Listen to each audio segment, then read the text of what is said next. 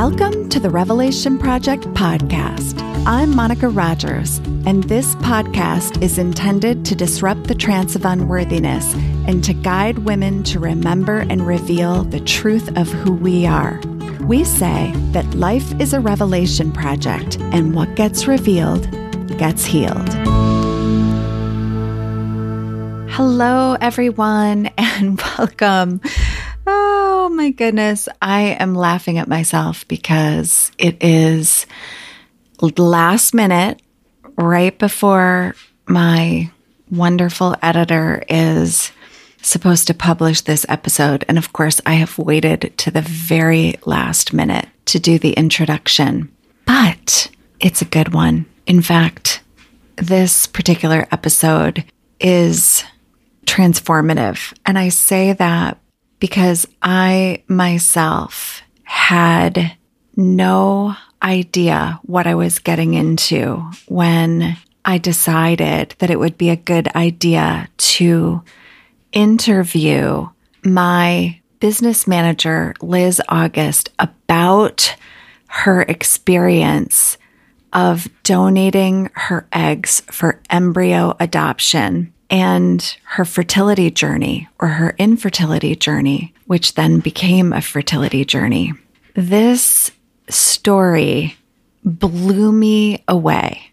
It blew me away. And I think part of the reason that I took so long in getting to this intro is because I wanted to do this re-airing of this episode justice, because it is so incredibly beautiful. I think, first of all, interviewing women on their personal stories where they share from their most vulnerable and intimate experiences are always the most potent episodes. But this particular episode just wrecked me, because the two women that you're going to hear from today, this was the first time that they actually saw each other on video through the Zoom call and spoke to each other live. They had only ever texted and they had never seen each other. So this was their first meeting.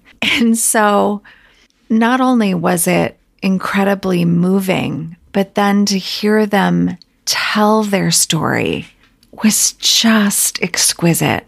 So I want everybody who's listening right now to realize that sometimes we can't judge an episode by its cover, because you may look at this episode and say, oh, Inconceivable, it's about infertility and this journey, and it doesn't apply to me. But I guarantee that this episode applies to all of us. And so I want to invite everyone to listen, to just suspend any judgment and to suspend any already always listening, meaning thinking you already know about what the infertility journey is like, and just listen to these women tell this remarkable story, because it will explode your heart open.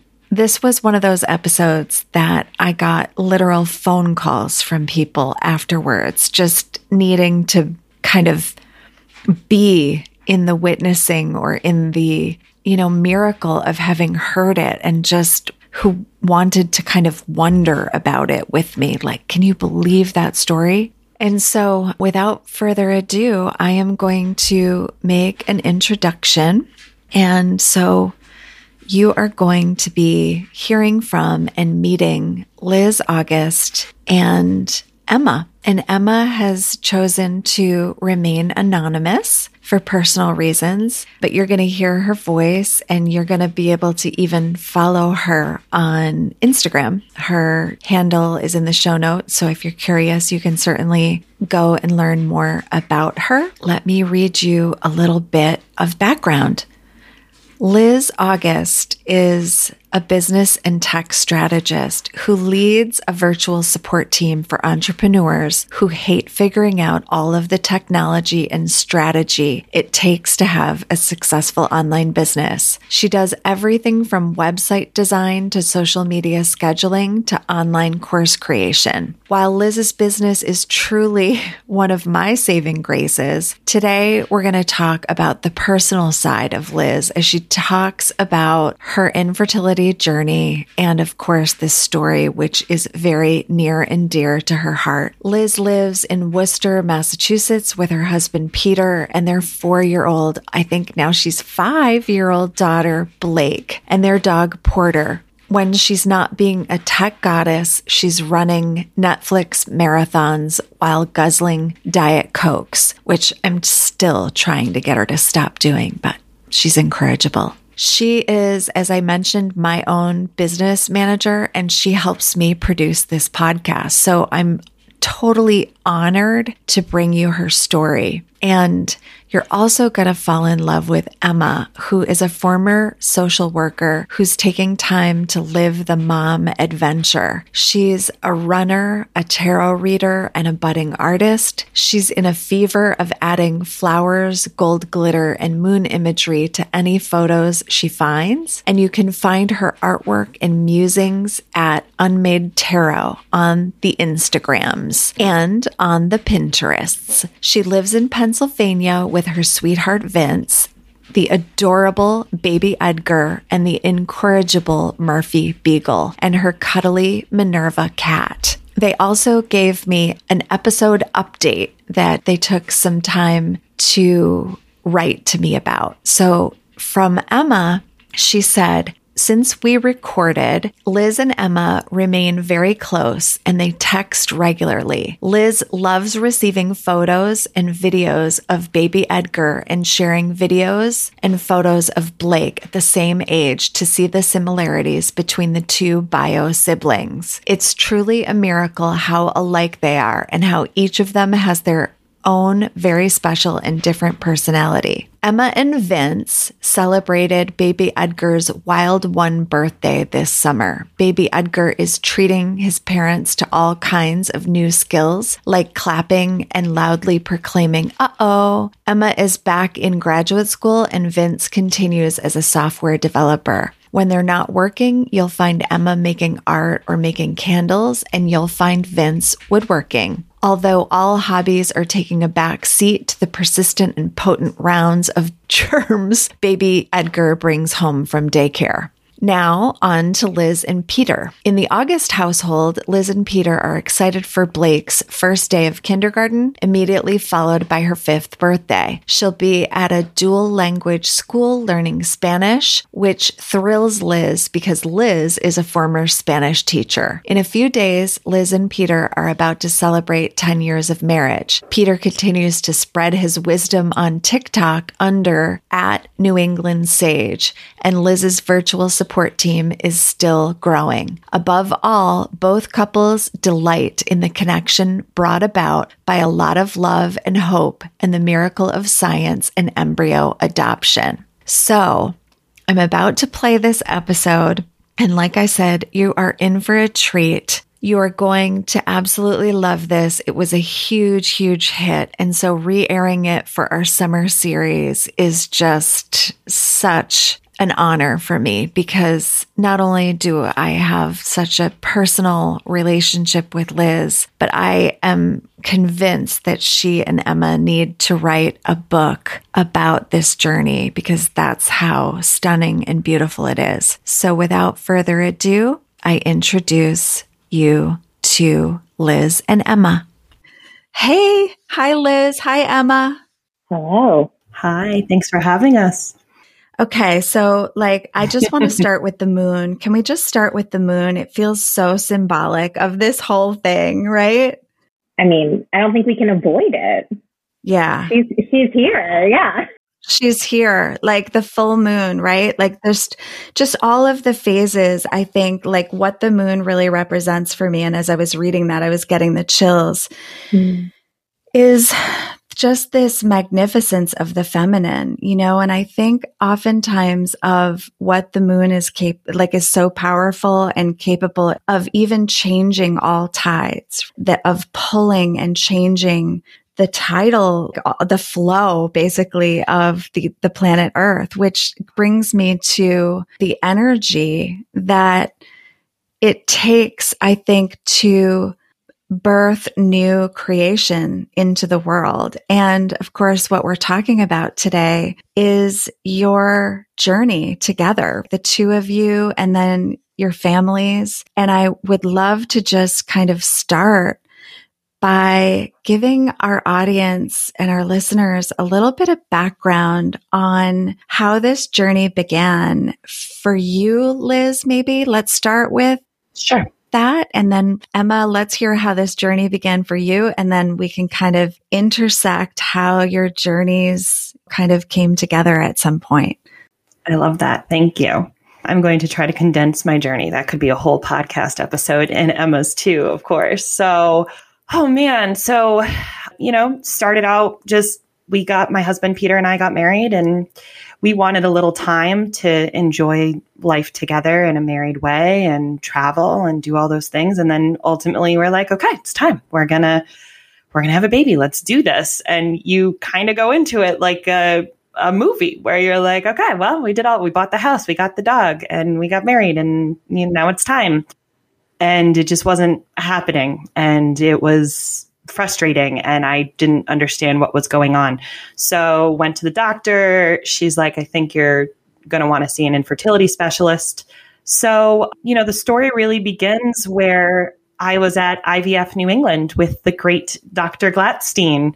And after a lot of testing, both for Peter and for myself, they could never really pinpoint exactly why I was infertile.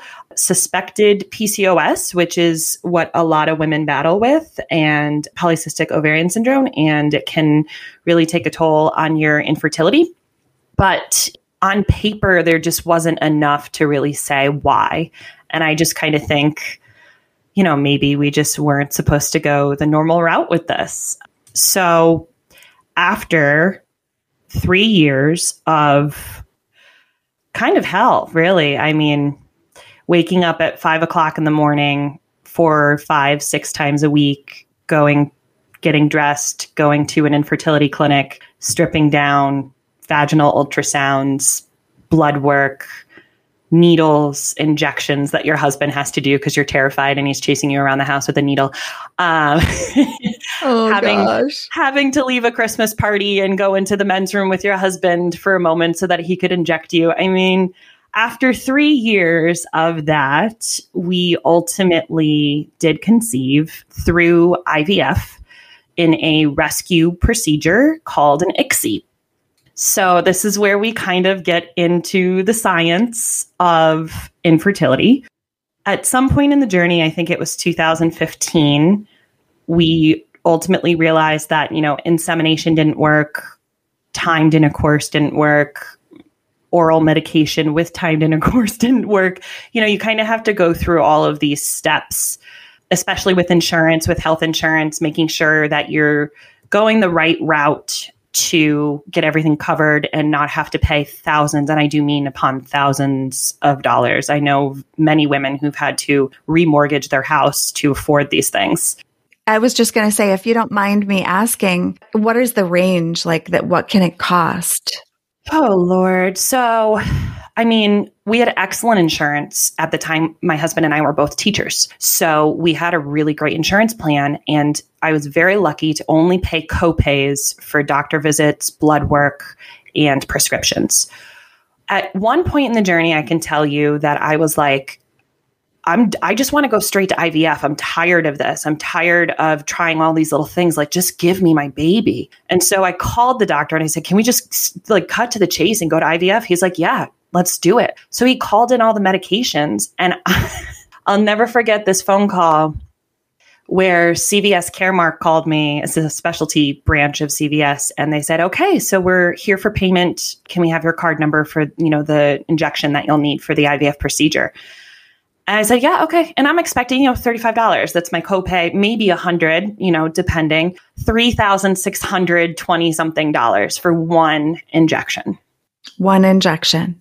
One injection that was going to help my body prepare for the implantation of an embryo. And it broke. I was like, this is insanity. So I said, well, how do I get IVF covered? Well, you're going to have to go through insemination, and that's going to have to fail.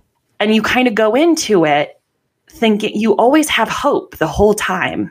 Like you go in and you're like, this is going to be it. It's going to happen. If I just hope hard enough, it's going to happen. And you're like, you make light of it. Like I was laying on the bed, knees in the stirrup, right legs in the stirrup, getting inseminated. And there was a Time magazine with Bernie Sanders on the cover, like right above my head, and a clear magazine holder. And it was right around election time, and he was running. And my husband's like, we got Bernie looking over us. We're going to be great. This is going to work. And then again, that insemination didn't work. So I had to have a failed insemination for insurance to cover IVF. And it was just another heartbreak to have to go through all these hoops that you have to jump just to get that baby that you really, really want.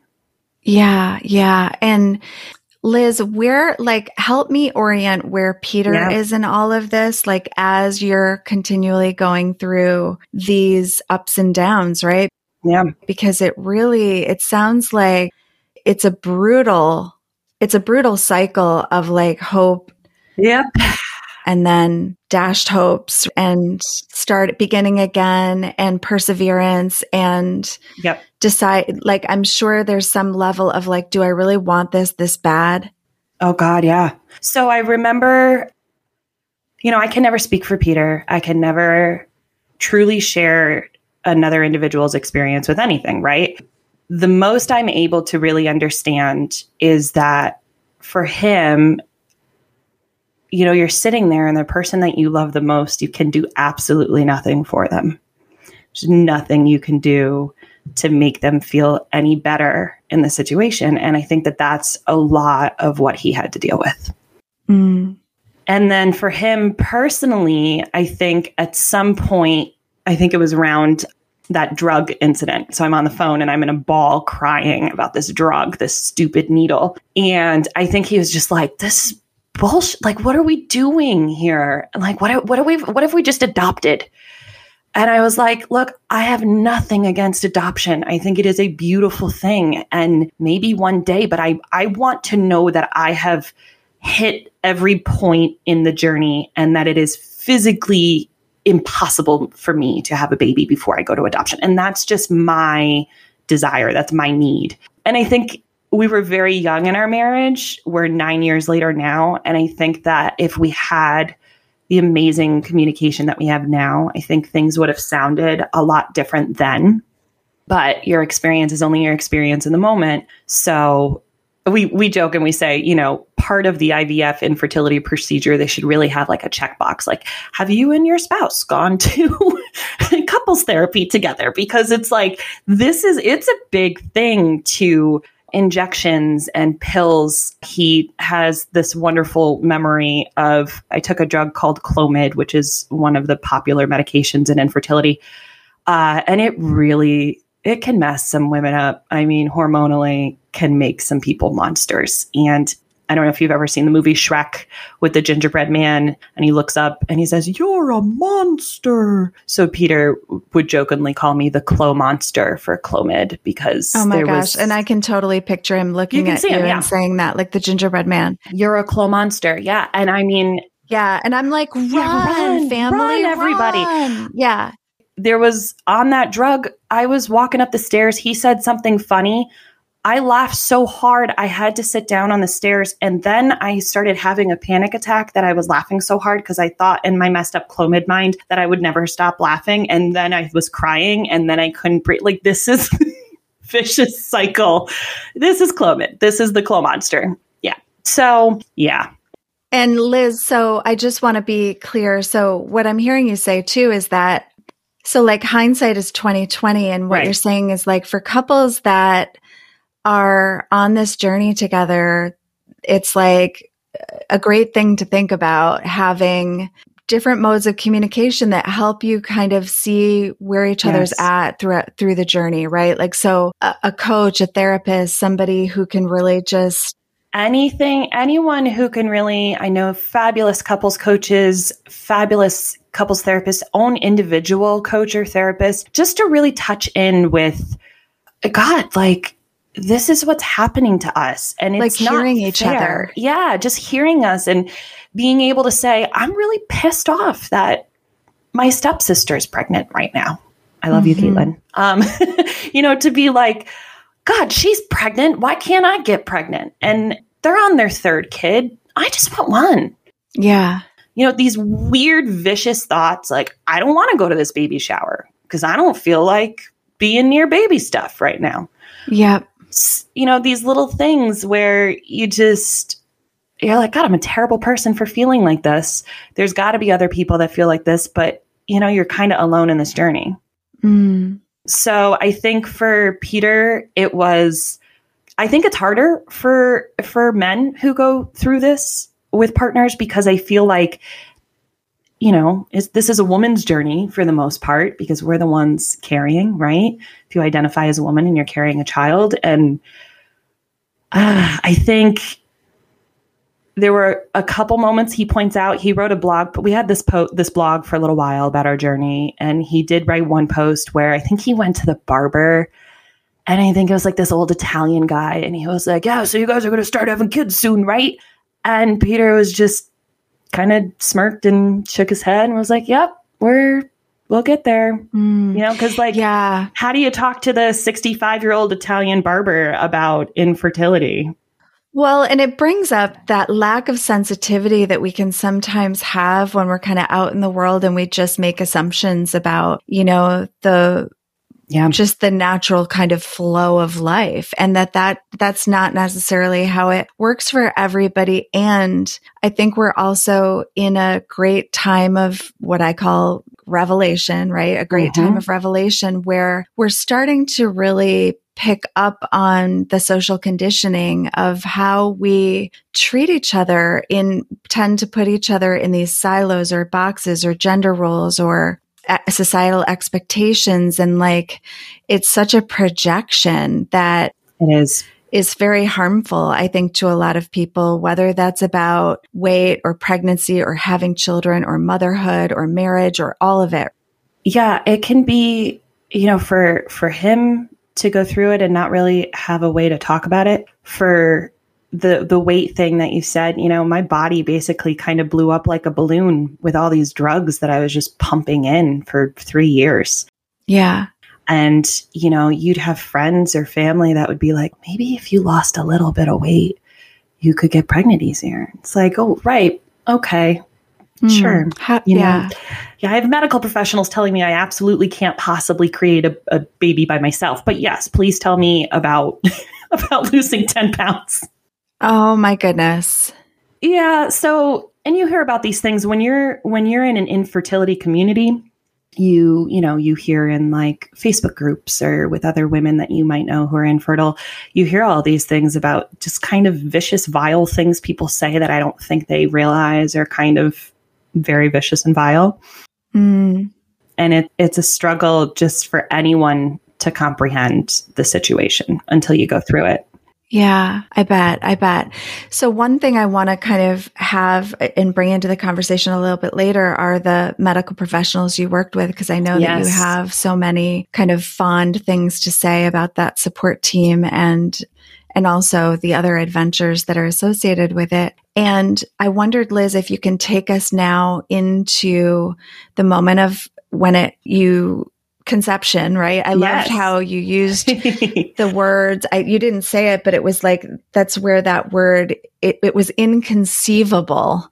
Yep. That we could do this, right? Yep. And I just got chills because I think of that word and the potency of that word in this conversation. Yeah. And then what became possible. So take us to the moment that. Yeah.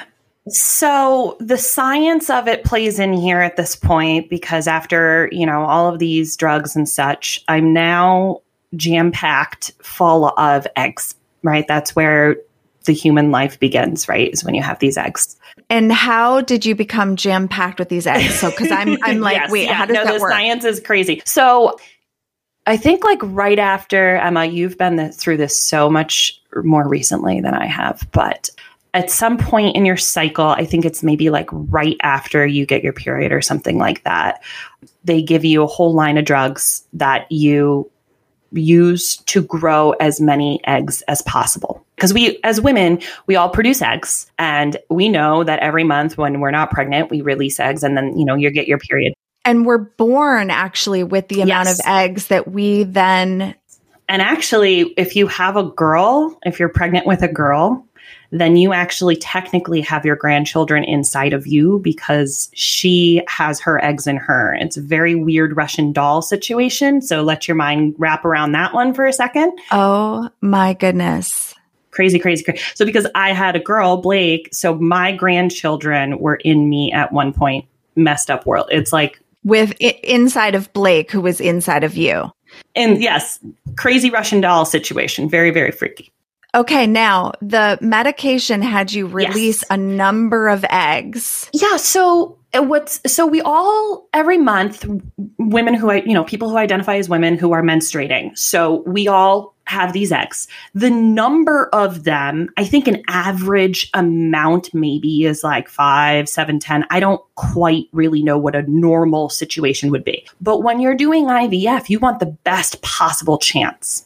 So they make your hormones, the drugs make your hormones go bonkers. And at one point, I had 36 eggs inside of me and I swear to God, I could feel them because I'm bloated. I'm like walking and it feels like golf balls inside. And those are the eggs that would become the embryos. And so they kind of like stuff you like an Easter basket. So they pump you full of drugs and you make all these eggs. And then at some point you go in for the quote unquote harvest because you're harvesting my eggs. So this is the harvest. And so they knock you out, general anesthesia, and you wake up and they tell you how many they got. And they were like, lady, you had 36 eggs in there and that's a lot of eggs. Good work. Smokes. So typically they might get like 7, 12. Well, depending on how severe your infertility is, I mean, some women only, there's like 2 or 3. I mean, it's okay. You're terrified. You're scared. You're like, God, what if they don't get any? And I'm like, 36. Right. So it was literally like there was a dam. Oh my God. Right, yeah. for you. And it just was like, huge. Release the Kraken. Release the Kraken. She really is the Kraken. Okay. I really am. So, so they have all these eggs. So I'm walking out of there like a prize pony, like, yes, I've done the thing. And that they're not all going to make it because biology. So you go home and you're kind of nursing yourself because you were jam packed full of eggs. So your hormones are all bonkers. So I've got blankets on them, down in Gatorades and chicken broth and trying to like revive myself. And every day the nurse calls you and tells you how many eggs have fertilized, because the other half of the equation, Peter's half, is because we couldn't do insemination. So insemination is they stick a catheter of semen up a woman and let it do its thing, which is like the natural sperm. In the area where the eggs would normally get fertilized. Yes. Exactly. In the womb. Yep. And so the sperm are supposed to get into the egg. Yeah, you're pregnant. Apparently my eggs are made of titanium. I don't know, but none of Peter's sperm could get through. It was just not happening. So they were like, okay, IVF, we're going to put an egg in a petri dish and put a little sperm in the dish, and then they'll do it that way. And again, my eggs are apparently made out of titanium. So here's the 36. They've lined them up in little petri dishes and they're dropping some sperm into everyone for, 36 dishes with 1 egg each. And so they call me the next day and they're like, we have to let you know that not a single one of your eggs has fertilized. So they call me and they give me this terrible news that not a single one has fertilized. And I'm not kidding when I tell you I was on the floor weeping, like sobbing. Oh my gosh. Peter had to go to work. I was home because I'm trying to like recuperate. And I'm alone in my house. And I remember I'm just laying on the floor with the dog crying. And he said, we're going to try to do a rescue ICSI. And so what a rescue ICSI is, and I forget what ICSI stands for, but a rescue ICSI is they're like, we're not leaving anything to chance. We are just going to inject Peter's sperm into the egg. We're going to help as much as we can because of titanium eggs. So they went to the remaining eggs because some of the eggs they've now, they've been out in Petri dishes. They have, they're kind of dying off a little bit. So there's 23. These numbers are coming back to me. There's 23 eggs from the original 36. They inject Peter's sperm into each of the 23. They call me the next day. Okay, 17 are hanging on. Like, okay, all right. Then they call me the next day. 12 are hanging on. All right, okay. And then it's to the 5th day. And they have 10. And the 5th day is when they're going to put them in the cryo freezer. So if you think about it, these babies, these embryos, are 5 days old when they're frozen, 5 gestational days old. And so at one point in a freezer together, there were 10 embryos. So Blake and Edgar were at one point together in a cryo freezer. Wow. Wow. Which is crazy. Yeah. Crazy. Yeah. So then they wanted my body to rest a little bit. And we waited a couple months. And then January 2nd, 2017, I got to watch them take a catheter and put Blake's embryo. I was nodding like, this is the coolest part. You watch them impregnate you. So you walk into a medical facility not pregnant, and you leave that office medically pregnant. And what we say in the infertility world is PUPO, pregnant until proven otherwise. I have the chills right now. And then a horrible 2-week wait where anyone in the infertility world will just shake their head and be like, yep, that 2-week wait where you're like, am I pregnant? Am I not pregnant? Am I pregnant? Am I not pregnant? Am I crying because I think I'm pregnant? Or am I crying because I think I'm not pregnant? Oh my God, I sneezed too hard. Did I hurt the baby? Okay. And is this part about the attachment to the uterine wall? Yep. So this embryo now is just kind of burrowing into your uterine lining, just making a nice little nest and latching on. And you're just, so in the infertility world, we'll say, stick, baby, stick. Come on, baby, stick. And we hope sticky embryos upon each other. We'll say, oh, best wishes for a sticky embryo. So, oh my gosh. I mean, these communities must be your everything. Huge. Just in terms of support, because what a journey. Now, I want to, put it out there, of course, that chances are you could have miscarried. I could have. Mm-hmm. Blake, and then had to go through the artificial or then go back to the cryo chamber. Yeah. And that's excellent baby to bring up. Yes. And Emma can talk to us about that. But okay. We had 10 embryos. Blake was number 1. Mm-hmm. She was thawed from the cryobank. She was placed inside me. And I am very lucky that on my first shot of IVF, I did become pregnant. Okay. And when she was 3 months old, my husband and I looked at each other and we were like, so more kids? Because they're going to start billing us $85 a month to keep these little guys frozen.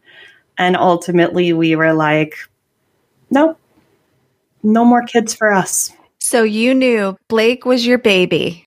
Yep. And beautiful Blake was born. Yep. And the fertility journey, the infertility journey, and then the fertility journey were complete. For us. And here you had 9 embryos Leftovers. Yeah. left. And you could have either paid to continue to keep them in the cryo chamber, or what were your options? 3 options for anyone that has frozen embryos.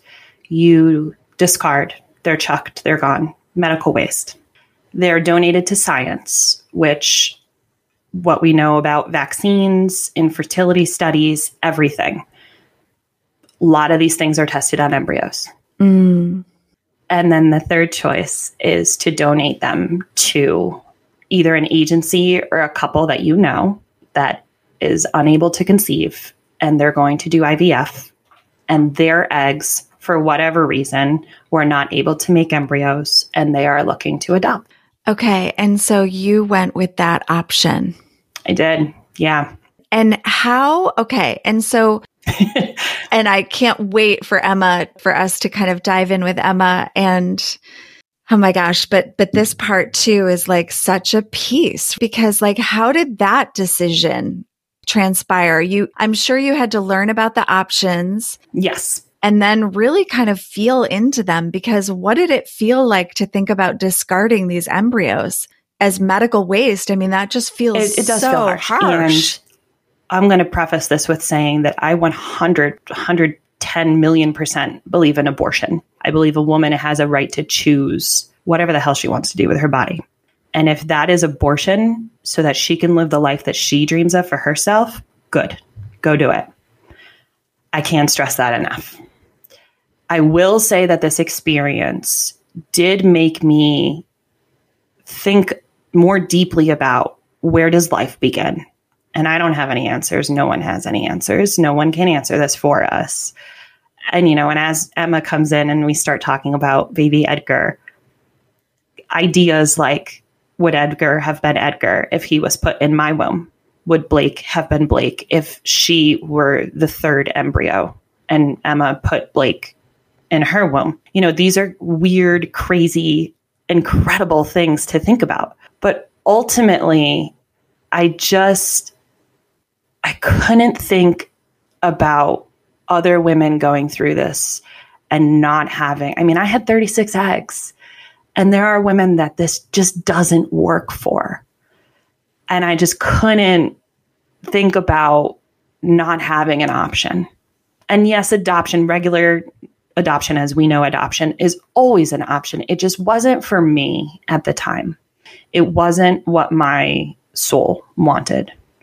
And so throwing them out or donating them to science just didn't seem right for me. And I think, again, I can't speak for Peter, but when we discussed, he was like, no, you're right. Like, somebody should have the opportunity. Mm. And I think that was what kind of united the decision. Going further, when you do decide to give up your embryos for adoption, you can do a closed adoption or an open adoption. And I would say that is where Peter and I branched off into some separate ways of thought on that. Okay. So will you bring us back to that when it's time, Liz? I will. Yes. Okay, great.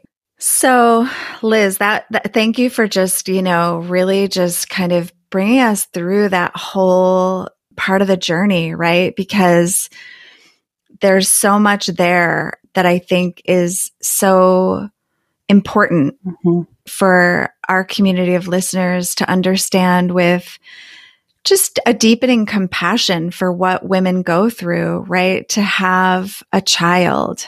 And so as we kind of navigate now into Emma's story, again, I've had just for our listeners, I've had kind of this really interesting relationship to all of this, because I met Liz back in 2017 when she was going through this. And at the time, we were in a coach's training retreat together. And so it was really kind of interesting to just be with Liz through some of this, and then peripherally kind of be a voyeur, through Facebook, and just knowing you on a superficial level, I would say, for a time. Oh, totally.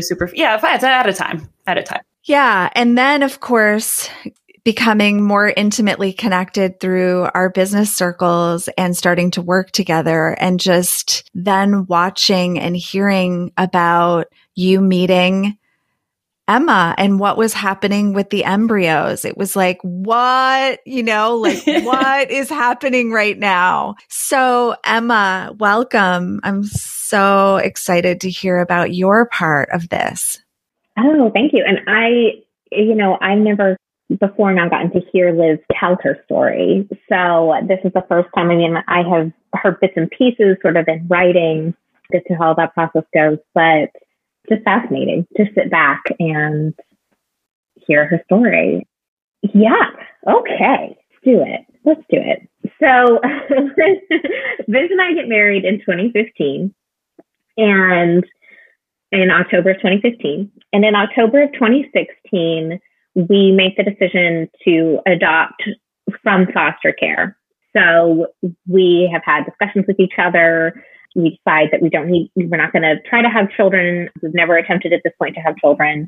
And that we look at agencies where we live, and some agencies do emergency placement foster care for children who need to go to a place immediately. And that's sort of what we all have seen, like in movies, and what we understand foster care to be. There are also older children in the foster care system who are basically ready to be adopted. And so there's a different way to go into that. So that's adopting from foster care as opposed to sort of fostering.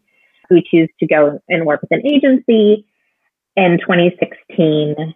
And by October, it's like pretty much exactly 2 years, October of 2018, we end that process and we have not had an adoption.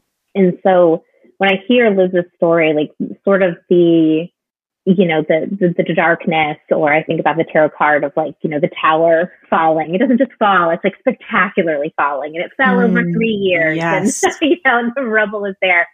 And that's sort of where my tower falls. And that's sort of like my journey and my darkness is I'm a social worker by trade. I had worked a lot with kids and families, and Vince really wanted to do this process. It was really in his heart to do it.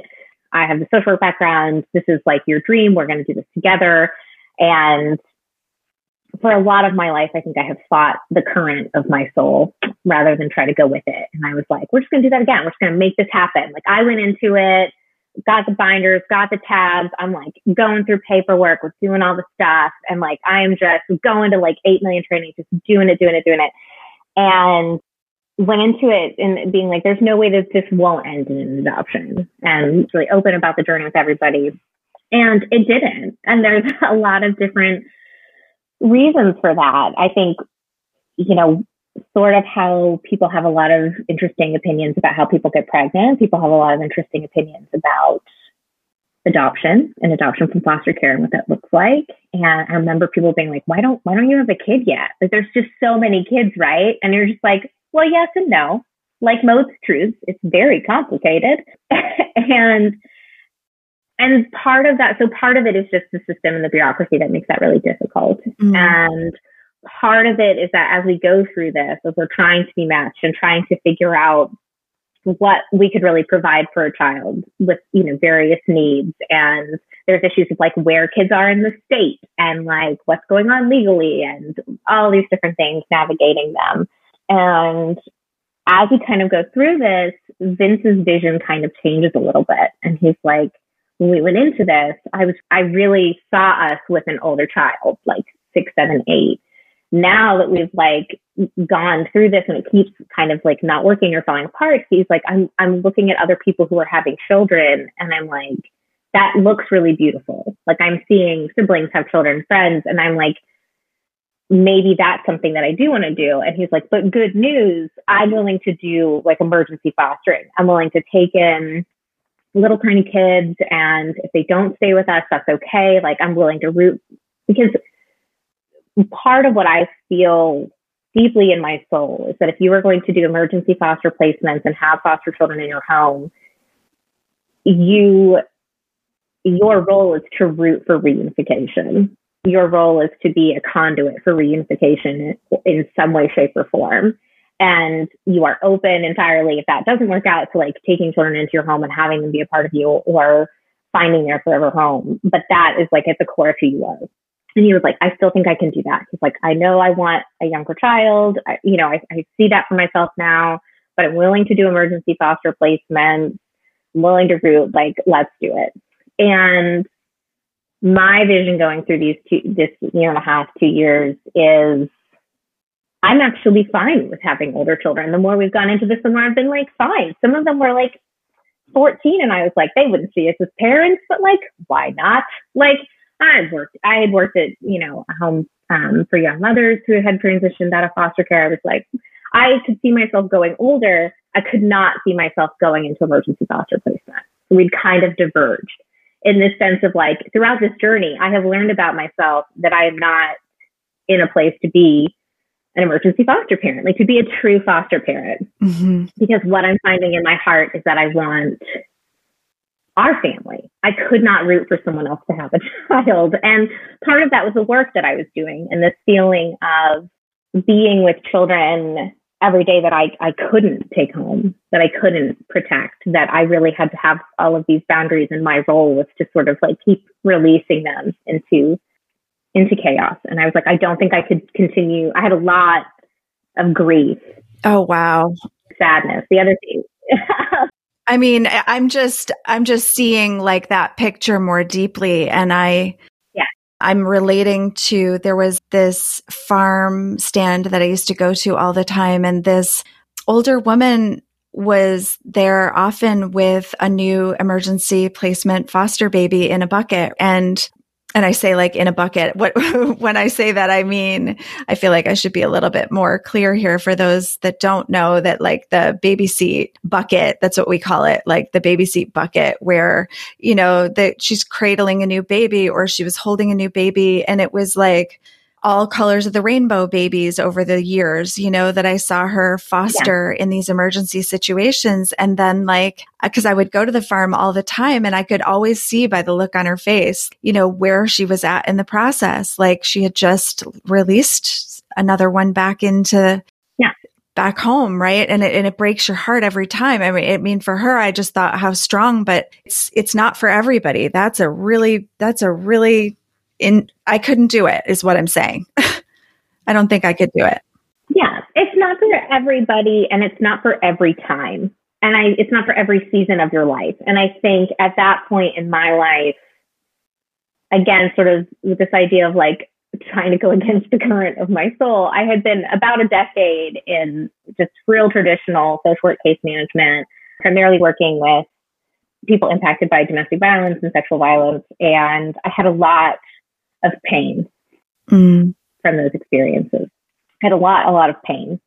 And I was really denying that, in the sense of being like, no, they're in pain, not you. You don't get to be in pain.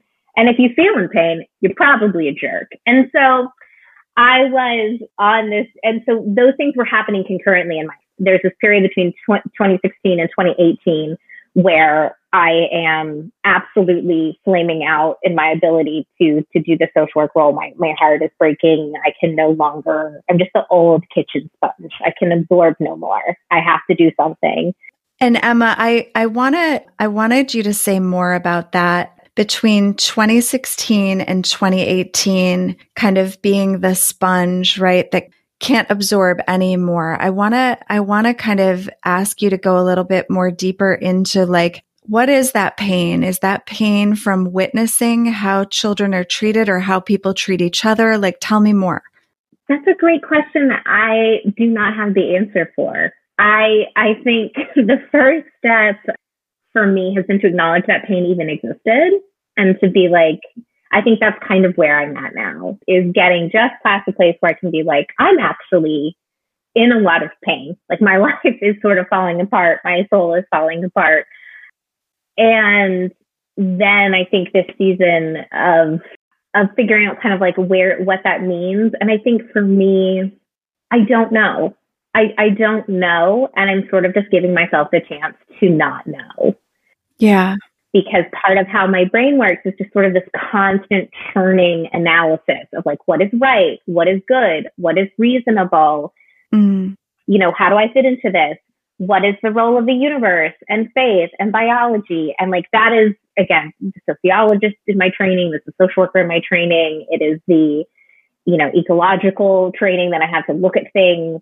And I think for me to sort of be able to move into the snowflake adoption, to move into that and to move into a new life, I was like, I just have to acknowledge that this pain exists. I don't quite understand it. I don't quite understand where it's from. I may never, my role now is to just let it exist. And then to fill my life with things that feel really beautiful and really feminine in energy and really peaceful, and to just be directed with that.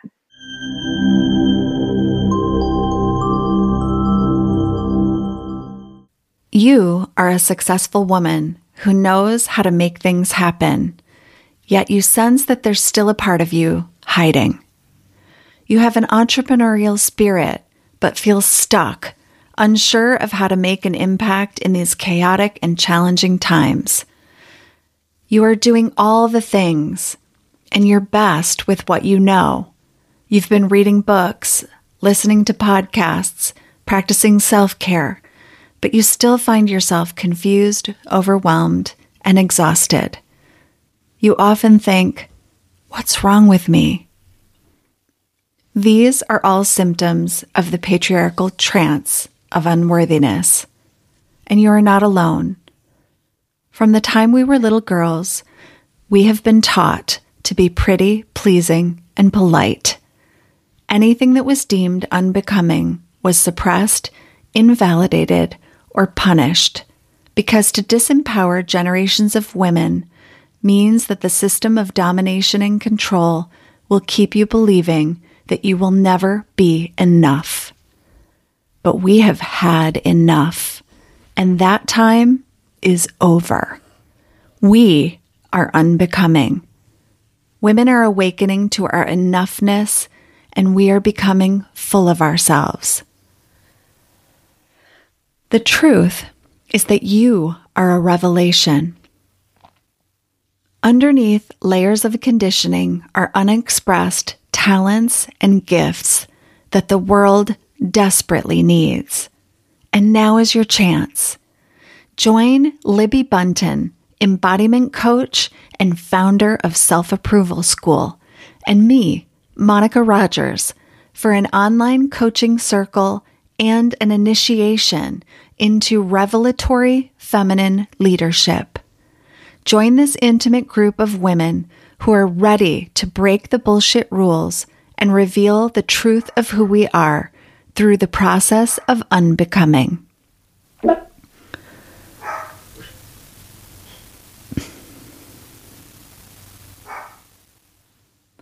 Join this intimate group of women who are ready to break the bullshit rules and reveal the truth of who we are through the process of unbecoming. Join us for this groundbreaking opportunity and learn the tools, integrate the teachings, and activate the embodiment practices of feminine leadership. Not only will you disrupt the trance of unworthiness in your own life, but for all of the generations to come. The world is burning, and unfortunately, this is not a drill. It's a time of unbecoming from who everyone told us to be, to reveal the truth of who we are. Gather with other awakening women who are engaged in this transformative work of unbecoming. Get on the waitlist today, and we will send more details in the coming weeks by going to signup.jointherevelation.com/unbecoming. That's signup.jointherevelation.com/unbecoming. Unbecoming, beneath a lifetime of conditioning, is remembering the truth of who you are.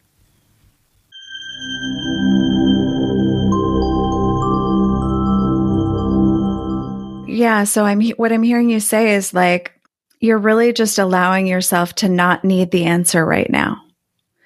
But to acknowledge that there was something about that the work that you were doing, what you were experiencing that just was really painful to be with. And I think because it was happening at the same time that I was trying to adopt from foster care and it was not being successful. Got it. So I had gone into that. So these two things are happening at the same time and they can never be untangled from each other. They made each other so much more painful and so much more complicated. Oh, yes, yes. And so their connection to each other is so deep. And there was a day when we had done an emergency placement and they were like, do you want to try? Like, do you want them to come live with you and try? And Vince was like, he's like, Emma, like, I'll try. You know, he's like, I'm here for this. And he's like, but I need you to be honest about like what you can and can't do. And this is the part where I might cry, but I was like, I cannot do this. Yeah. I cannot do this. And making that call to end that adoption process, to say, we're not going to be in the matching anymore. And also at that time, I was like, I'm going to quit my job. And I ended both of those things very shortly. I was like, I'm quitting my social work job. I don't know what I'm going to do next. We're leaving. We signed the paperwork to leave the matching process. And I have this very clear memory of just like feeling so heavy and so empty and laying in bed and being like, I feel so heavy in my bones that I think I will sink into this bed. I'm so heavy with sadness. And yet I'm also so empty that I feel like I will just float away. And like, what a weird thing to feel all at the same time, to be like, I feel in this bed, just so exhausted. I've just been sobbing all day. And everything that I thought was going to be my life with this adoption and my career has ended. And I am so heavy that I will simultaneously sink into the earth and be buried forever. But I'm so light and empty that I will also float away. And like, yeah, that's how, and it's just a very sharp, clear memory for me. Well, and I'm having this imagery come in of the full moon, then going back. It was like your cup was so full. Yeah. And then it's like it all gets emptied as you create this boundary, right? Yeah.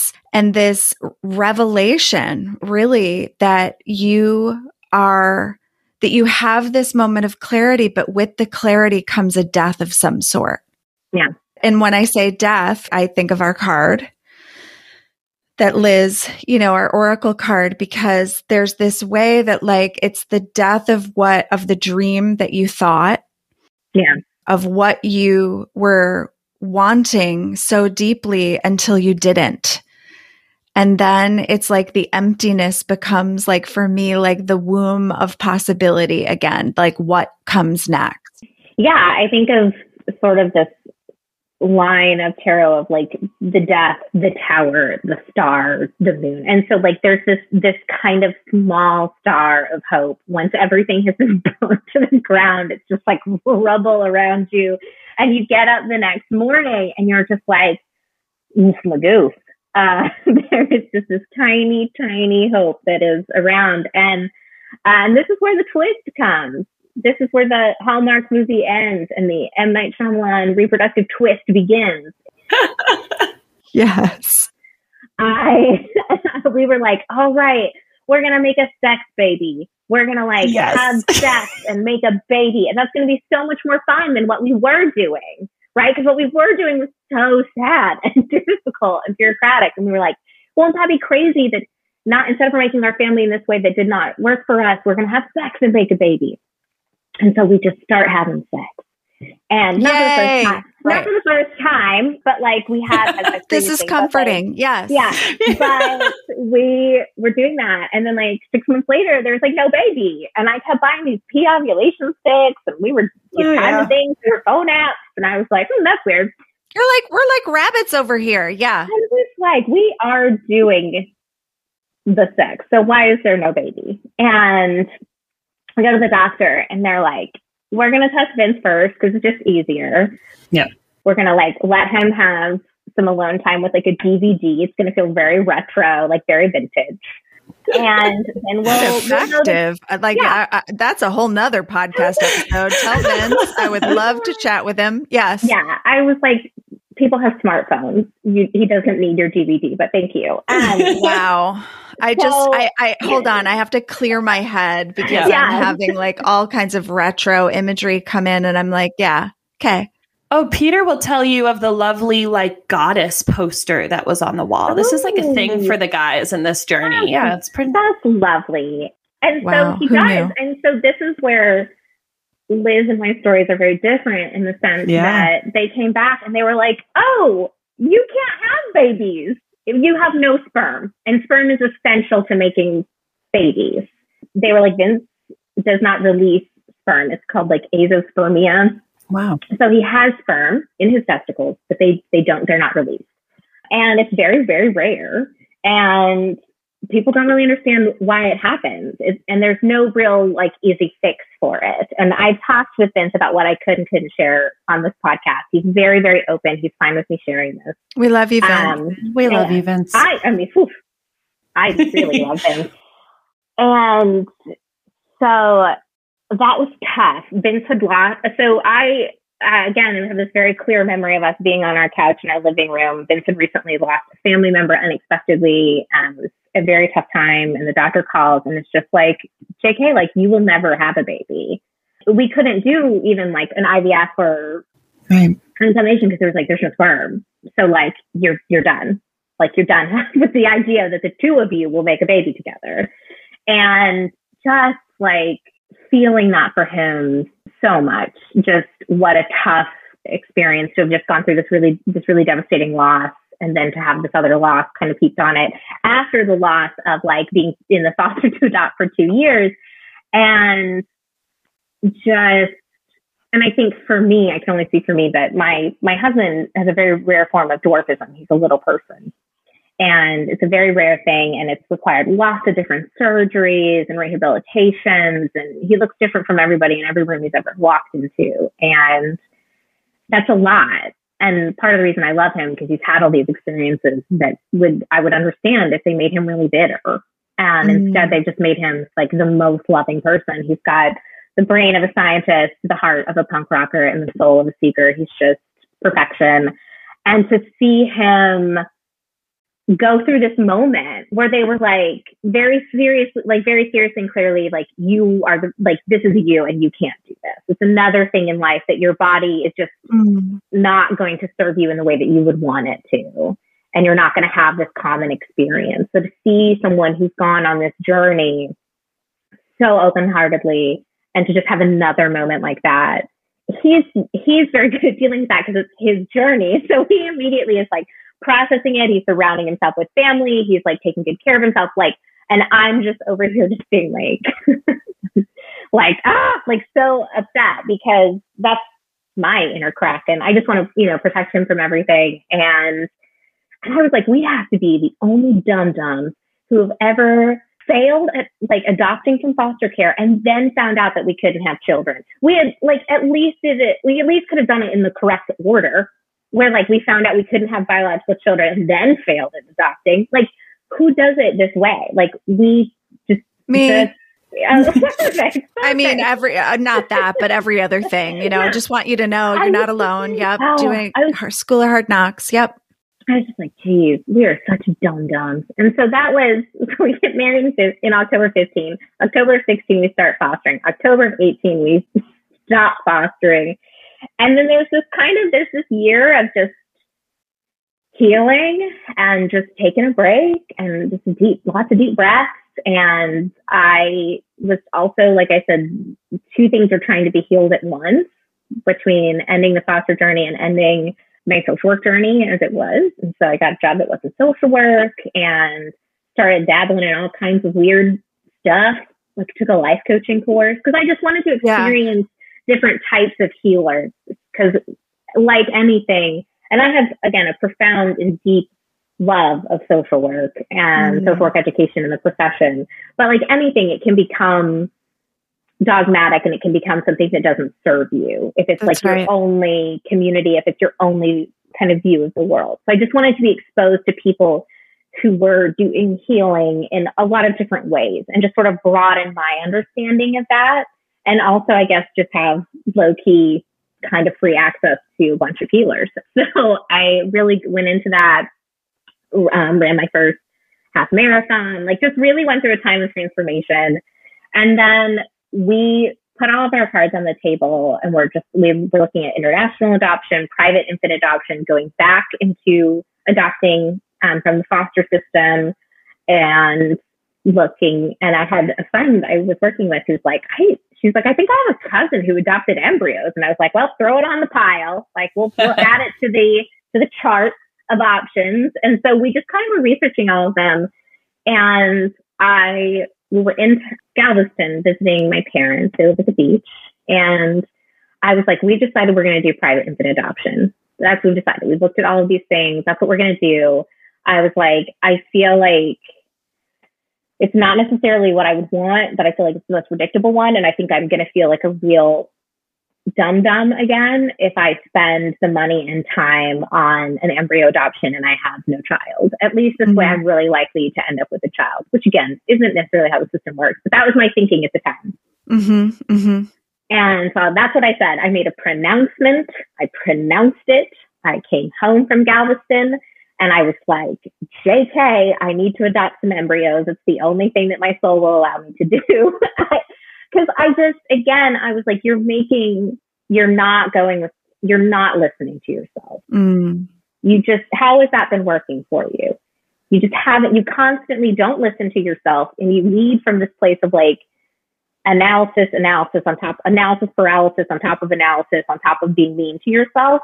What if you just did what you really wanted to do, and you just accepted however the cards fell? That like, if you did this and you then lived a child-free marriage with your beautiful husband and enjoyed all of your money and free time, and you knew you did it, or you did it, and then 10 years from now you went back fostering. Like, what if you just did what you wanted to do and accepted however it played out?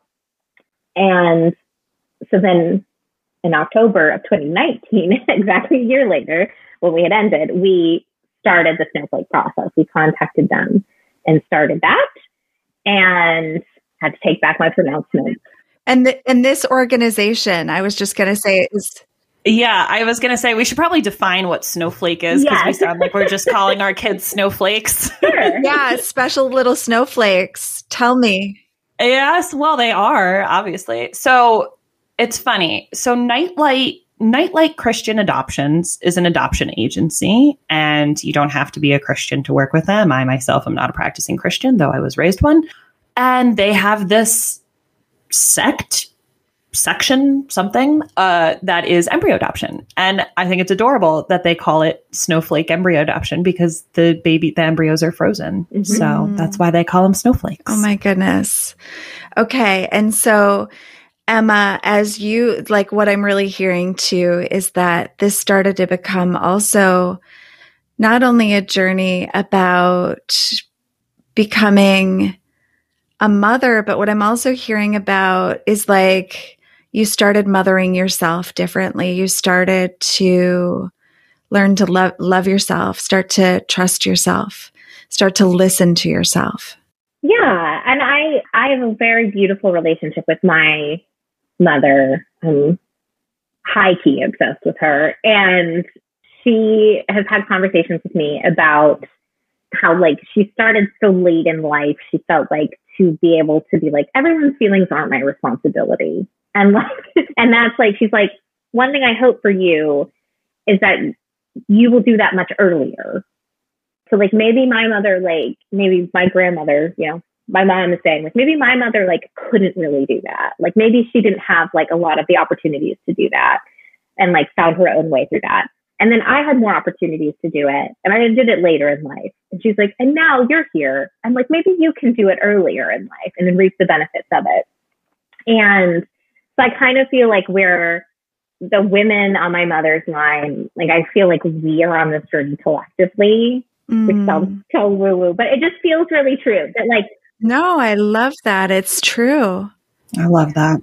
We are healing something from a place, because there has been a lot of trauma and difficulty in that line, that, like, we are healing something and coming to this place where we can all kind of go with the current of our souls. And so, like I said, they're all kind of tangled in together, doing what trying to find jobs that like weren't hurting me, trying to get a lot of different types of healing, trying to choose a path to motherhood that felt more enjoyable. They're all kind of in this like sticky, moon knot.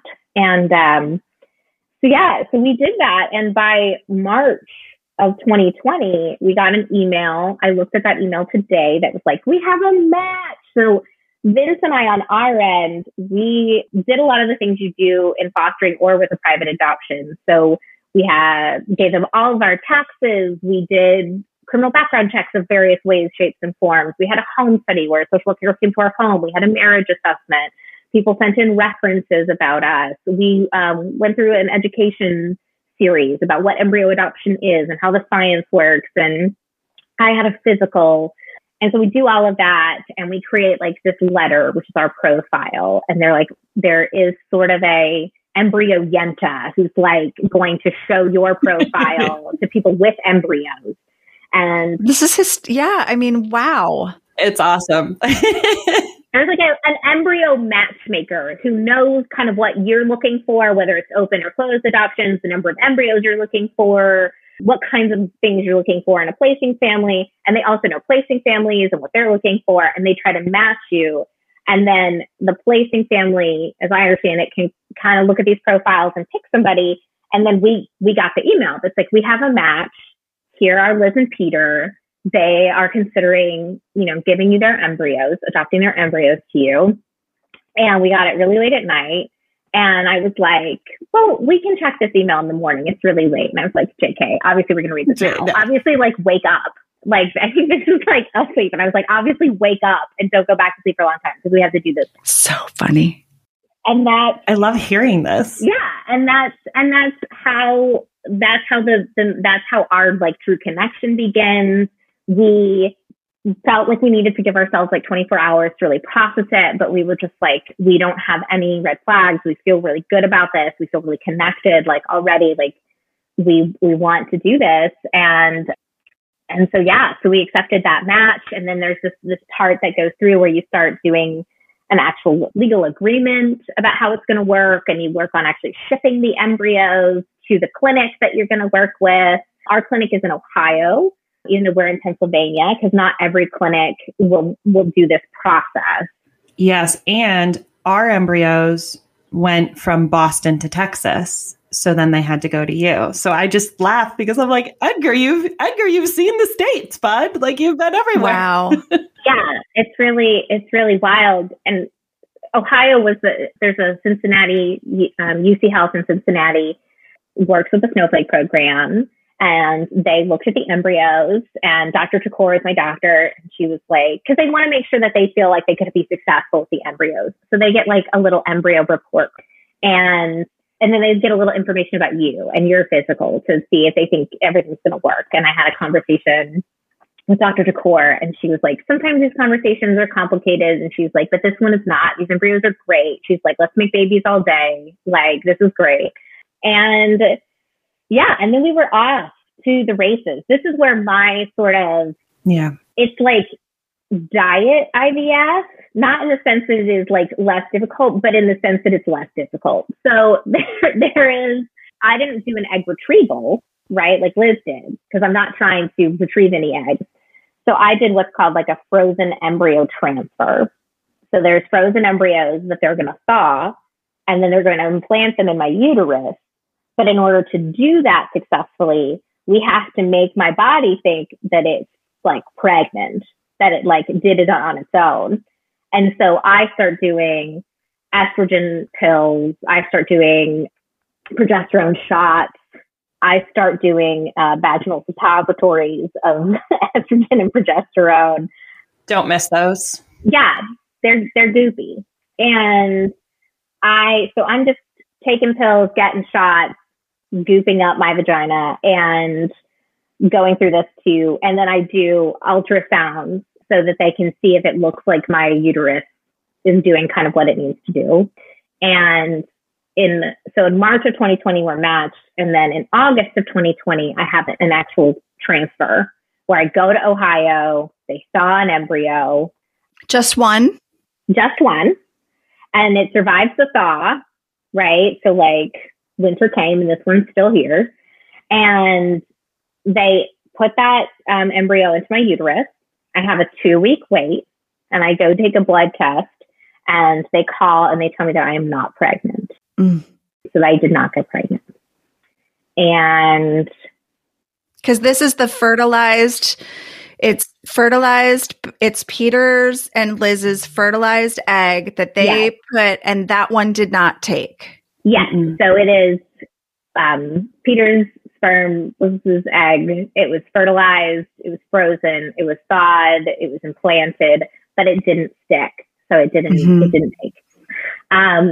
Which was pretty brutal. I mean, it was just brutal to come all of this way, and to have it again, that feeling of being so heavy and so empty all at the same time felt very true, in the sense that like you know, even just emptiness. I think if you have lost a pregnancy or had a transfer that's not successful, there's this sense that your womb is just empty, and you feel empty, and also just very heavy with the sadness.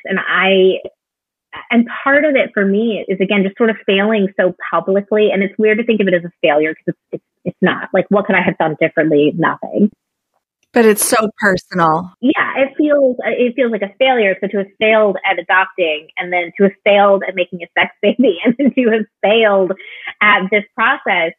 And I remember feeling, I mean, it was the hard part for me. The hardest part was calling my mom and being like, it didn't work, and telling my sister it didn't work, and like all of us crying. And then just feeling like I'd really let Liz and Peter down, that they had made interesting this embryo, and like, what a gift. And like, this was their embryo, and like my body had failed them. And knowing again, that's not, I wasn't, not because I was like, they will think that, but just because there's just this part of you that can't help but feel that way.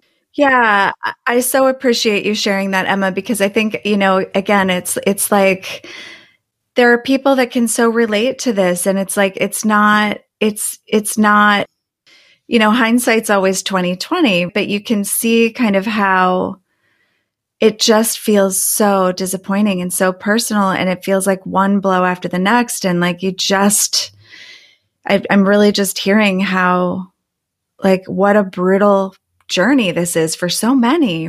I think it's worth mentioning, and she did a very good job of explaining this, but like, we get lost in the science of this. She had a miscarriage. And I think for women that go through this process, it's very easy to use words like the transfer failed. But this was her baby that she had inside of her womb, that she put so much hopes into. And to go through those, and I mean, like, I can't, again, Blake was number one, so I only had to do this once. But I know many women that do this multiple times, and every single time they're like, I lost my baby. So it's not just an embryo. It's not just some cells. Like, it's a very deep connection, I think. Yes. And I think, to Liz's point, it's a both and, like a lot of things, where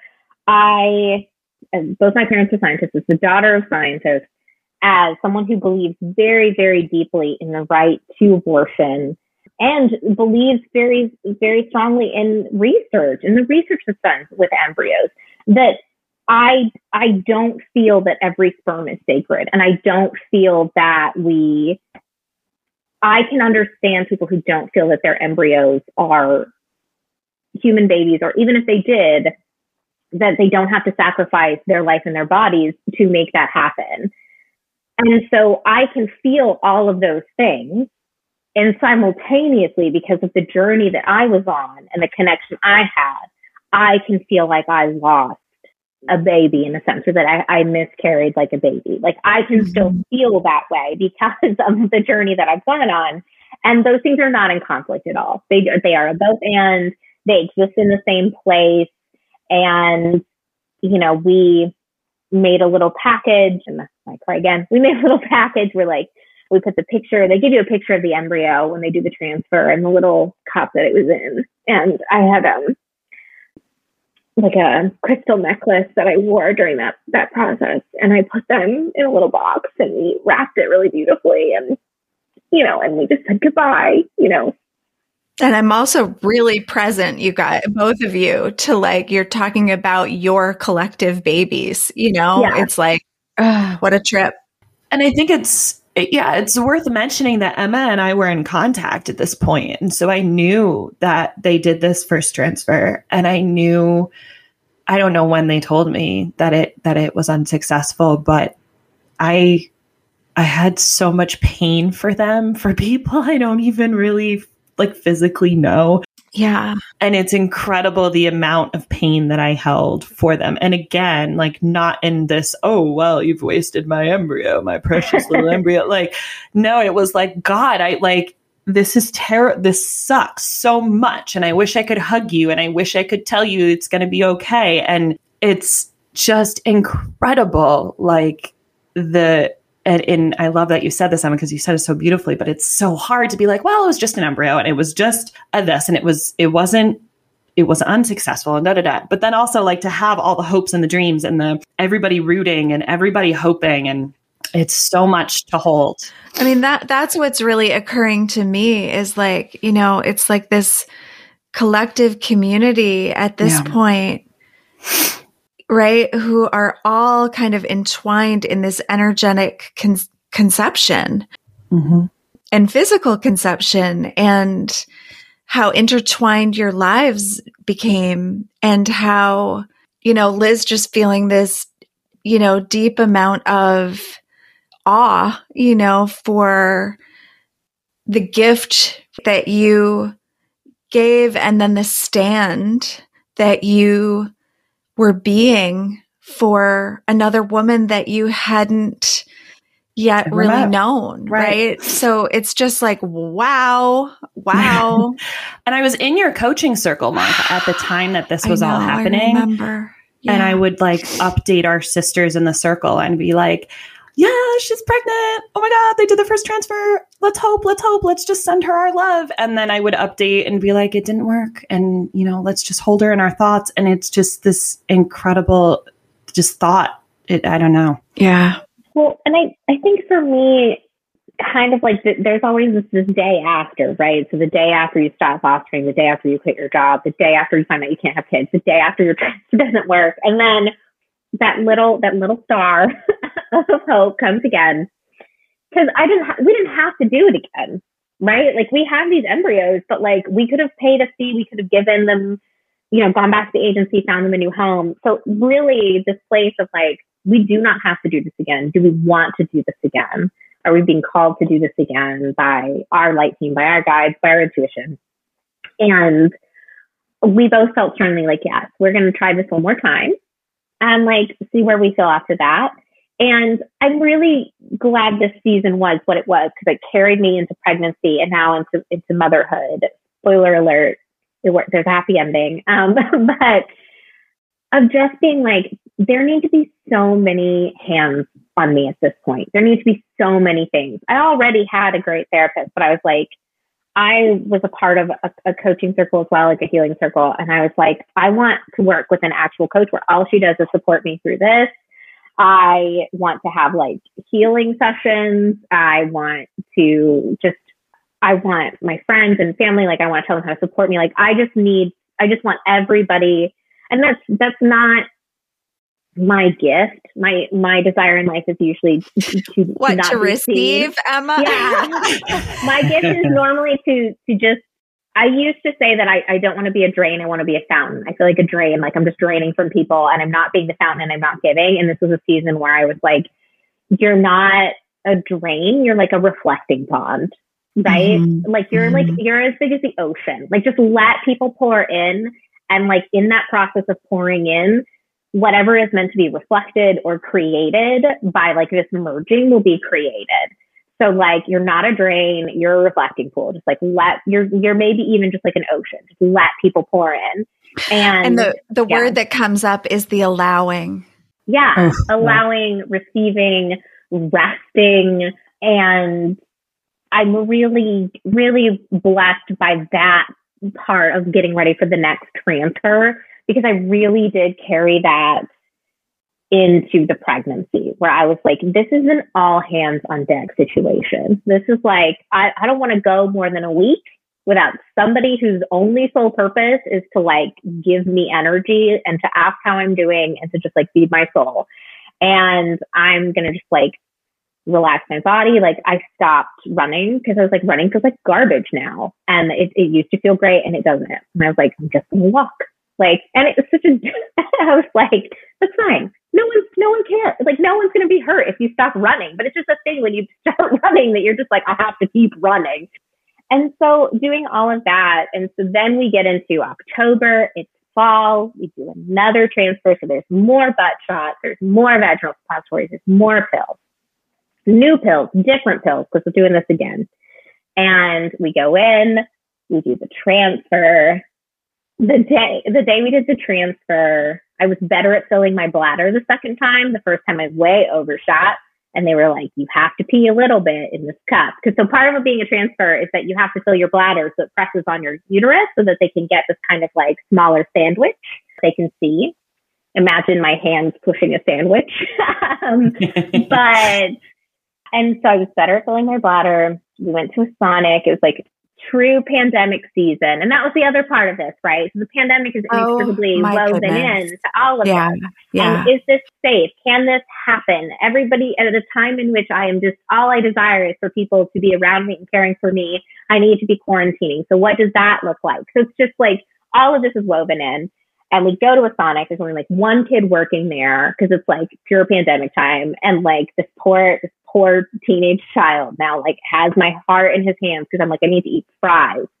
Because there's like this thing within the infertility community where after you do a transfer, you eat fries.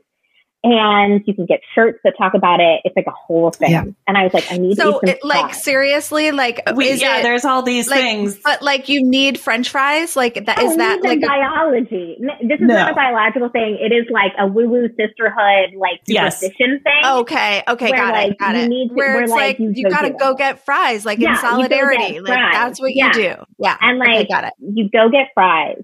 And this kid hands me tater tots. And like, Vince is like, we have to go. Like, there's a line, there's one kid. And I was like, I cannot leave this Sonic without fries. I cannot eat these tater tots. I can't even tell you. Like, I will burn this Sonic to the ground. Like, I have to eat fries. And so we've made this poor child, like, make us fries. And I just like, I'm sending him so much love every time. He doesn't even know our story is all about connections. And I think about him and I was like, I have this deep love in my heart for this like 15-year-old kid who like went back and made me fries. Because he is how Edgar really happened. Yes. I mean, honestly. He is like such a special part of the story and I love him deeply. And we go back. The Sonic Fry guy was the missing key. You never know if you're the Sonic Fry guy. And I think that's the whole part of it. Yep.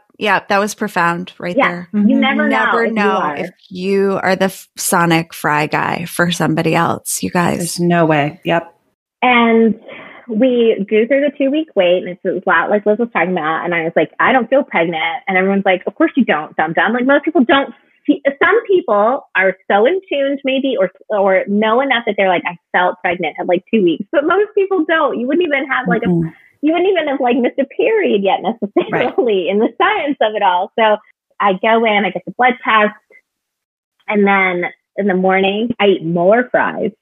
It's like 9 a.m. and I'm like eating fries after this pregnancy blood test. And then I'm in the shower. I miss a call. I go pick it up and the voicemail is, this is the nurse from UC Health with some good news. Please give us a call back. So I'm like wet in a towel, run downstairs, get Vince, we call, and they're like, you did it. You're pregnant.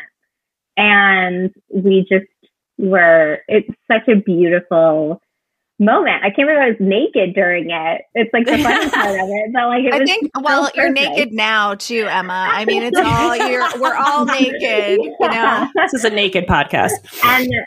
And I got to have, because you think about these moments, especially when you there's so much that's ritualized about pregnancy that when you're going through any kind of infertility journey, or when you're going on a foster journey and you won't have these moments, you think about them more.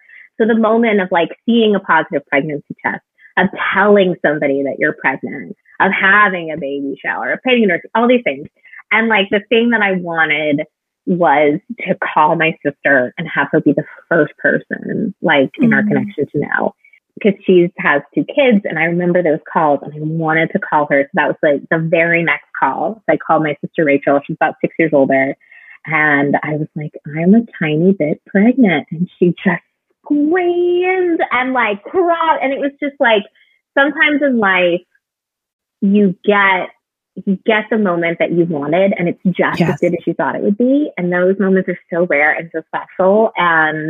And that was one of them. And then we were off, and then and that's where we entered the moon card of just the mystery of being pregnant and having a baby. And like, that's where we're at. And Edgar was born in July. So he's 5 months old. And right. And it's like, and that's it. And there's the story. And then the story becomes a whole new story. And because if you watch the movie of infertility, like romance movies always end at a wedding. And in real life, the movie starts at the wedding because then you're married to someone. And in the infertility world, the movie stops when you get the positive pregnancy test. And in real life, it just morphs into this new story of being pregnant and of having a baby. And just because you get pregnant, you're not like, well, no, everything's going to be great. I'm never going to have any complications. Like, so it was one of those things where it morphed from the tower to the stars to the moon. And now I'm just like living in that moon energy. And yeah, beautiful. Okay. And so, oh gosh, what a journey. Wow. So, and I'm over here like, we're all crying. We're all snotty. We're all crying. I'm like wiping my nose with my, cashmere sweater. It's all good. And so, okay. So, okay. So Edgar is born. Edgar is born. And he's gorgeous. Okay. Great. And I remember Liz. Oh my God. I remember Liz. So now so Edgar's born, and now Liz, let's hear back from you. So I think it's important to note, because we didn't talk about adoption in like why Emma and I are on this podcast and why we talk to each other and know so much about each other. I mean, we didn't know as much as we know now, but we know like we're reading the same smutty Christmas novel. So, it's fine. But you have a choice to make when you're donating your embryos. And that choice is, do I want this adoption to be closed? And I will never, ever, ever know what happens to any of these embryos. And I just wish them well into the world. Or do you keep it open, and then organically you kind of test the waters with the adoptive receiving couple, and you try to figure out like, what is this weird relationship that we have? And it's so, and I don't know how, I mean, I can't speak for you, but like this whole time I've been tiptoeing, like you're like walking, like, okay, don't say too much. Don't scare her away. But, and it also was a huge, this is where Peter and my path diverged, where Peter was like, I don't want to know. I don't want to see pictures, and I don't want updates, and I don't want to think that there's a kid out there that could show up on our doorstep at 18 and be like, why'd you give me away? And he really struggles with these things, and I don't. We are very opposite of the spectrum. For me, keeping it open was first and foremost, as a mother of Blake, I wanted her to have options. I watch a lot of TV, and you see these terrible movies where you need you have leukemia and you need a bone marrow transplant, and the best option is a biological sibling. And I was like, they'll be out there. Like, how can I close that door for her? Yeah. Right. Like, it's not about me. It's about, I have one of this batch of siblings. So how can I make that choice for her? I can control how much Peter sees, right? I can control how much I see. I can decide. I mean, Emma has an email address that is not my usual email address. And I think it's the same for Emma, that the one I have is a different one. And so we control how much we get to, like, it's like, okay, I'm taking a break from Instagram. You shut down your Instagram account. You get to to filter that and decide how much is shown. But I didn't feel like making this choice for Blake was my choice to make. And I wanted her to have options. So that was the first and foremost. And then the other thing too was like I know a lot of people who are adopted. And I think no matter how beautiful your adoption story and how, quote, I'm air quoting, well adjusted, because I hate the phrase, but like you have some wonderful families that are so united through adoption. And then the sacred and these kids that are adopted kind of have these moments where they're like, well, where do I come from? Like, what nationality am I? And what illnesses do I need to worry about in the future? And why was I given away? And I just didn't think that would be a great, again, Emma gets to filter as much information to Edgar as they deem necessary. But I wanted Edgar to have options and any of the other babies that result from this. So I stalked Emma. Liz is so good at that. Oh my gosh. If I want something, anything at all, I just correct. Liz on it. Yeah. I'll just Google it. It's fine. So no, I did. I Googled Emma's name. I found her Instagram. And I was like, don't scare away. Don't scare away. And so I just was like, look, I'm going to send one message and then I can't control what happens. Right. So I messaged him and I think I said something like, I'm the donor mom and I'm here. And I was like, don't say too much. Don't say, don't be a weirdo. But Emma, what was that like? What was that like to get that message? Well, so it's interesting because in our actual adoption, right? So we have a legal adoption, and in our legal adoption, we will give them a yearly update to this like secure email account about like what's going on, and that we would let them know when we did any transfers and what happened. But our hope, Vince and I, had always been that it would grow into something. We're very much on the page of what was this thing with Edgar. Edgar's journey is going to look like any number of things. If we had other children, they could look like any other number of things throughout their life. He may go through phases where he doesn't really care about this, or he may go through phases where he cares deeply, or, anything like that. And so I've been really shaped by knowing someone who later in life, very recently, found out they were the creation of a sperm donor. And then being like, hey, this is like, you thought your life was one thing, now it's different. Now you have these connections to all these other people. And wanting Edgar's story to not be like that, not be like, hey, like everything you thought you knew is real different. And so just wanting to be very honest about like where he comes from. I sing a little song to him now about it, and like just wanting it from jump to be like this thing. And I remember, this is where the woo-woo comes in. I went to like a healing session with Alexandra Mullen when I was very, very, very, very, very pregnant. And she led me through this thing about like, and this is all brand new to me. I should say that I'm not, like I said, I'm a baby, a fawn in the woods in the woo-woo spectrum. But I was like, going to give this a try. And so we do this. Wait. Mm-hmm. Yeah, we do this like visualization to connect like guides and angels, whoever. And we're talking, and I was like, I feel like I want Edgar to have this sense that the universe is like for him. I want him to have a lot more ease in like his life than I feel like I have had in my soul. I want him to just like have more of his sort of his father's soul in that sense, and more of this ease. And we're sharing this body and we're sharing the spirit right now. I don't feel like I can teach him that, and da da da da da.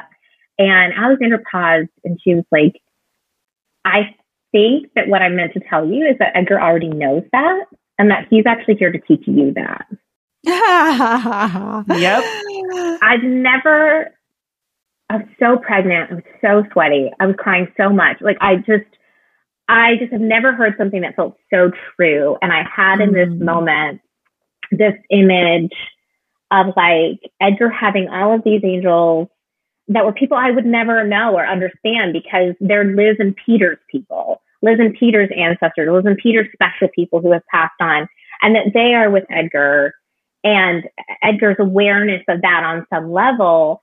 And when I think about when we were talking about open adoption, again, this sense of like, this is his reality. His reality is being surrounded, genetically, like in the fiber of who he is, that he has this adoption, that he is connected to all of these people, it would be bananas nonsense to think that I could control it. Now, that doesn't mean as his mother that I'm not going to be thoughtful about how we share it and how we talk about it. Oh, yeah. But to think that I could control it is a fallacy.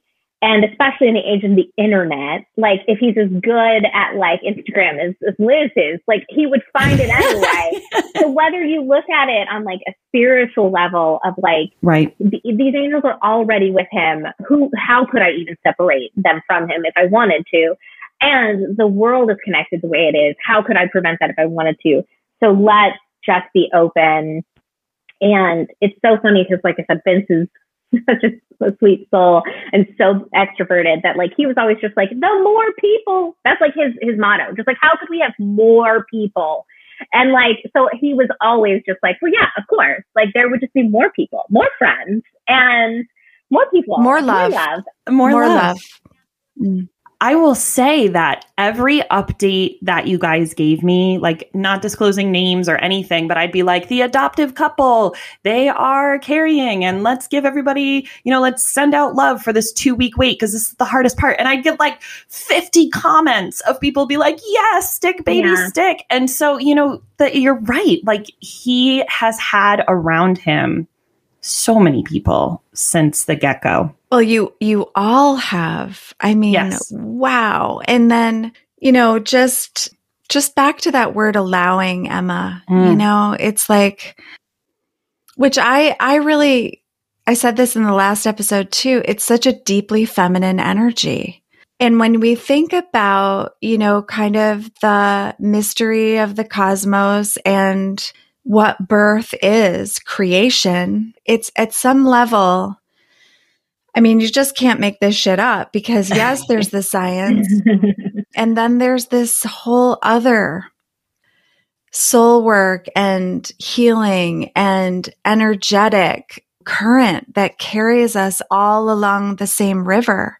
And it's such a beautiful image here. And of course, we started with the image of the moon and the tides. And so here we are now in the river of allowing and all being in the current of life and just understanding at some deep level that there's just we're so supported, we're so supported. I want to be really, okay, 2 things are trying to be said at the same time. Let me try them in order and not at the same time. But when I think about feminine energy, it's such a big thing for me right now because whether you think about it as fire, water, yin, yang, masculine, feminine, I think within like the social work world and in the world of traditional, like what we think of as Western healing, it does have a very sort of masculine energy, right? Because it has to live within a bureaucracy and a medical system and a world that was, even though primarily like led and birthed by women, fits within a very sort of male bureaucracy. And I think I leaned really hard into that energy. I think I brought that energy into the fostering process. And I think I've been trying to release it and to get into more of like that feminine part of myself. And like, I feel like the birth has been part of that. And so I do think I really see this flow for me going into feminine energy. And I've been thinking about it a lot. And I also want to be really honest whenever I talk to people about my journey. Like I also am on not a relatively low dose of Zoloft. Like Edgar birthed a season for me of a spiritual awakening where there's tarot, there's healers. The art that I'm creating feels really good and it's better than the art I've created before. And also like legit medicated. Like I gave birth to Edgar and I was like, I do not have the time and energy that I used to spend on like my mental health. Let's bring this into the mix. And I also go to a traditional therapist. And so this sense of like, I think sometimes when we talk about this, because I'm really trying to talk about the woo-woo part of it and like vibe into that. But I also want to be honest that like, again, if you're listening to this and you're just like, I don't know, like I'm meditating and I'm still like really sad that I can't have a baby or like I'm so crushed. It's like, yeah, like maybe also Zoloft, maybe also therapy, maybe, and also science that like Edgar, like I appreciate so much the actual doctor, like the doctor who implanted Edgar went to school for like 400 years. And like the respect I have for that, and the nurses who brought Edgar into the world, the midwife who caught him for the first time, like, and helped him. So again, just thinking about, when I think about this spectrum of masculine to feminine healing and all of the modalities that are in there, I'm in a place where I'm leaning very hard into the feminine energy of that. But I still am like, I want to speak to the folks out there and just be like, but hey, like I also see you, and also all of these other things are available. Totally. And Thank you. I'm so glad that you brought that up too. And essentially, I think no matter where we are in our journey, it's like understanding that we will be met where we are, and we may not get what we want, but we will get what we need. And that all of what you said and all of the difficulties and challenges, and we each are on our own individual journey, and at no point can anybody else do it for us. And at no point can anybody else like have the independent revelations that we need to have for our own life. Yes. And I always see, like, the way that I look at the Revelation Project is about revealing what's been hidden or what's been missing, from our field of consciousness, so that we can be in love. And it's the field of love where all things are possible. That is what I like to often point to and reveal or explore or find or create in my conversations. And so when I think about, ultimately what we're all up to, it's about the allowing. And for me, the feminine is the wholeness where it all gets to belong. And with that is the masculine and the integration of the all. And so it's all about, I think, each of us no longer denying ourselves, no longer beating ourselves up, loving ourselves, like for real, like warts and all. Mm-hmm. And it's about doing our own project and not doing somebody else's for them.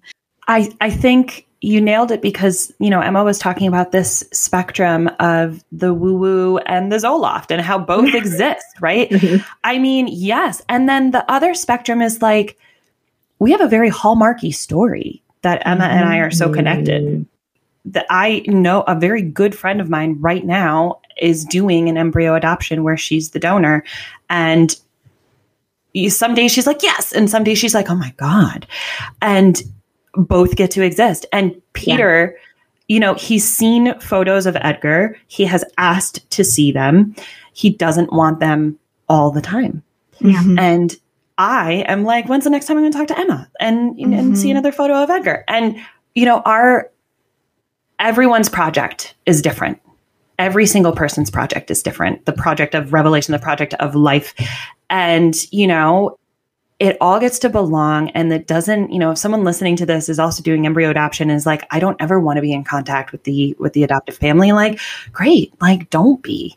Mm-hmm. Just know that you've given an incredible gift and don't sweat it. Just don't sweat it. Everybody's is so different.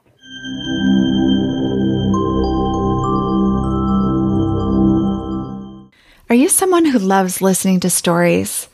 I sure do. And if you're like me, then please consider joining an amazing community of women called Born to Rise. My friend Kim Fuller founded Born to Rise as a women's movement, and her intention is to create change in the world through the power of compassion, empathy, courage, and community. Her aim is to empower women by giving them a platform to uncover, process, and share our personal stories and to encourage deep listening. On Saturday, October 2nd, at the Sandy Woods Center for the Arts in Tiverton, Rhode Island, she and her team have created the Born to Rise Women's Story Festival. From 5 to 9 p.m., you can enjoy art, music, books, conversation, food, drink, and stories under the stars. The storytellers are from all around Rhode Island and will share stories about art, identity, food, struggle, joys, and issues we all face as women. For more information and to get your tickets now, only $45 for the whole event, please go to www.borntorise.live. Remember, Saturday, October 2nd at the Sandywood Center for the Arts in Tiverton, Rhode Island. To buy your tickets, please go to www.borntorise.live. That's www.borntorise.live.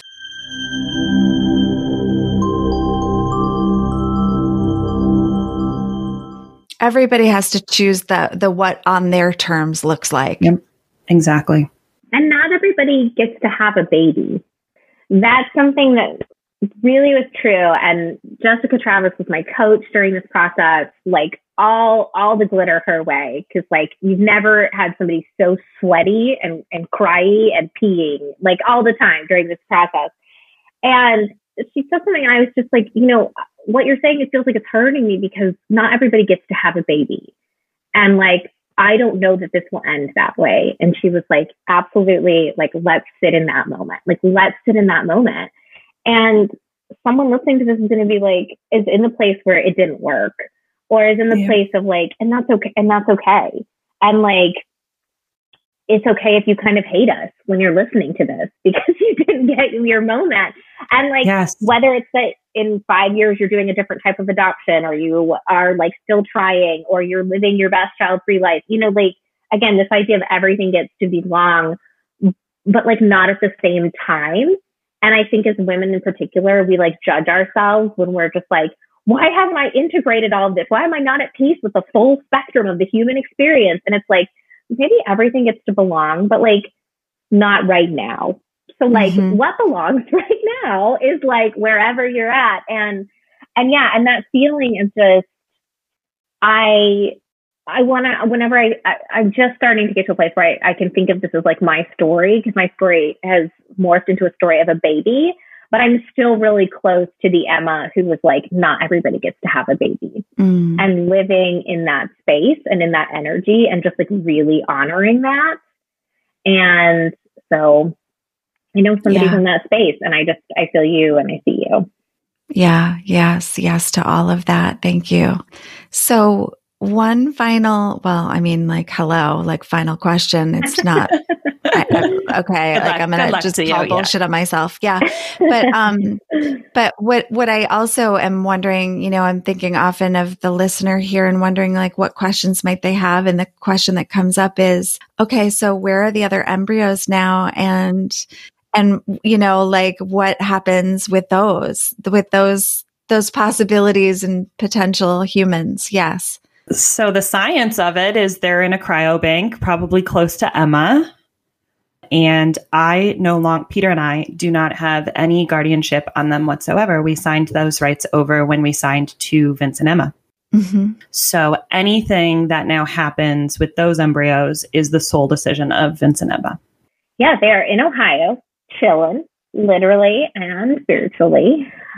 And we were joking because we just paid for a year of storage. So we were like, well, they're ours for another year. But like, truly, they're ours until we now we sit with the question of if we want to try again and when. And that's a very strange question when you have frozen embryos. It's different than when you're like going to try to conceive. It's an interesting situation. And so we are in those talks. I think we're going to sit this summer with the idea of whether or not we want to try again this summer. So I guess this spring, we're going to sit with the idea of whether or not we want to try this summer again, because it's fun. I'm like laughing because Vince and I have these conversations and he's very much like, well, yeah, we'll do it like now because you have babies close together. You do that part and then you're done. And then like, we'll give them to another family. And I'm just like, I don't know, Vince. I might want some more time in between. It's the oracle. I don't know. And I'm also, but the other funny thing about that is he's like, well, we'll try again. Hopefully we'll have two, and then like we'll be done. And I'm like, I don't know. Like I'd like to wait, and then maybe like the third one might not happen until we're like 40. Who knows? And he's just like, What are you talking about? And I was like, we'll need a bigger car. And so we're kind of like feeling into that. And it's really this vibe of like anything is possible at this point. We could try another transfer and it couldn't work. And then we have Edgar. And I say we could try, and so it could be 1, it could be 2, it could be 3. I do not see us with 4. And no one knows. Just because you get pregnant, right, doesn't mean that you stay pregnant. Doesn't mean that your birth is perfect. Everything is so unknown. But the long and the short of it is Vince and I are looking into when we'd like to try again. There is a chance, I guess, that we would be like, we don't want to try again. We feel complete, but neither of us have felt that way. That we wouldn't at least want to try again. And then when we are done trying, so there are embryos that still exist and we are done, then we would become like the Liz and Peter, right? We would become placing parents instead of receiving parents. And we would go back to Snowflake Adoptions, and they would help us match the embryos with another family who is trying to conceive. And this is and then where I'll stalk that family, and then we'll do another podcast. Yeah, this is where Liz really becomes the mother of dragons, because this is the image that I really have of like my this dream. Is so true. This is this is my everything dream right here. Is very much that like Vince and I have 2 to 3 kids, and we give the embryos to another family. They have as many children as they would like to have. Maybe there's one more family after them, because keep in mind there's like 6-ish embryos now. And so one day I like to think that we would all be at like one of those pavilions in the park, like next to like the beach or something, like maybe New Englandy, and like we're at one of these pavilions, and there's 3 or 4 families. There's like all these kids ranging widely in age, just like all of these kids, and we're all just like chilling, like barbecuing, being together, sharing stories. And then you get this sense that like Liz and Peter will just be sitting like on a bench, like looking at all of us. Liz will have brought Peter blindfolded. Yeah, and yes, like, I will. Surprise! And I'll be very kind about it and gentle. Point, like Peter will lead us in some sort of like drum circle, some sort 100%. Of like moon ritual, some sort of like thing, and like we'll. But they'll just like kind of be on this side, like sitting in this bench together and looking at all of us and just being like, look at these families that we made. Look at them all. Like, look at all of these kids. Look at all of these families. And it'll be wild. And then you zoom out even further, and like those kids, some of them will have connections to each other. And then like when we're all really old or gone, like they will all meet and they will all be in this connection. And so it's just, that's my vision. That's like what I see in my heart, is just this pavilion with these 3 or 4 different families connected, and Liz and Peter looking at us, just being at like look at the families that we made. And Emma and I are sharing dreams, just so we're very clear, because this is the vision. And I think it's helpful to know to the listeners, because I don't know, Monica, when you pressed record on this, but this is the first time Emma and I are talking in the same space. Yeah. We have only communicated via email and Instagram message. Mm-hmm. So like, we keep finding these incredible connections of similarities and likes and just vibe. And, now I'm like, oh, Emma and I are just sharing dreams. It's fine. This is normal. But I see the pavilion. I see it all. And, just the idea of the legacy. Yeah. And it's so like mind boggling, because Blake is 4 and Edgar is 5 months. So by the time Vince and Emma maybe get to the 2nd or 3rd or 4th family, Blake's going to be maybe like in her 20s. She could be 50 and have little siblings that at one point they were all frozen together because Edgar and Blake if you think about it, we're frozen on the same day in 2017. And Edgar wasn't born until 2020. And Blake was born in 2017. It boggles the mind. It's messed up and it's so cool. It's so cool. It boggles the mind. And it's like, it's just, I think this show wins in terms of the amount of times that I have had full body chills over. I mean, what are we on? Episode like 100 something. So it's good. It's fine. I brag episode. This will be, I have recorded 115 episodes. Well, and you think about this moment and you can't see this when you're in it. So like you can't see this moment when you're on the floor holding the dog, sobbing because they're like, there's none. And it's like, inconceivable. It is inconceivable. At that point. And like, you can't see this moment. And for me, because I've seen so much darkness and I've seen the most negative of like, what is possible. And so the questions of like, I've been in positions constantly of asking myself, what's possible in these horrible realities. But there is this light side of it, of like this moment where you're just sobbing, holding the dog, none of the crack and release like stuff. And then you come forward and there's the pavilion and the person who told you like, maybe if you lost, 10 pounds, you'd have a baby and you're crying on the floor with the dog. And you want to go back to that person and be like, not only did I not lose 10 pounds, but like I did not. I made like 6 maybe kids and like they're all full siblings, but they're all in these different families. And like, so if you're sitting in this moment of just absolute darkness and you're on the kitchen floor and you're holding the dog and you're crying so hard because you've been trying for 3 years and it's just not working and you're going to the baby showers and you're crying in the bathroom and then you're at the pavilion. Yeah, and then you're at the pavilion. And like when I quit my job and quit the adoption process and was in that bed so heavy and so light, to know that in a couple of years' time, I would be giving birth to someone who was made and frozen by someone else like years before, I could never have even known that was a possibility. Like I could never have even imagined. I'd never heard of it. So again, you said it at the top, like, for those who don't even know what's possible, like in that darkest moment, you don't even know it's possible. And this is possible. The pavilion is possible. You might be the fry guy. You might be the pavilion, like, wherever you are. Yes. You might be Dan, my nurse, who would call me and be like, it's okay. We're going to just do this again. Who like gave me the biggest hug. I mean, you have these nurses, these doctors, these fry guys. I had a doula. Yeah. There's so many parts of the story. I mean, it really does take a village. Mm-hmm. We have a very big one. A very, very big village. And then you both have spoken often of the support networks, right? So whether it was getting yourself the support you need with coaches or therapy or pharmaceuticals or all of it at the same time. Or all of it at the same time, or a Facebook group, right? There's so much support out there. And this allowing, that continues to come into these conversations.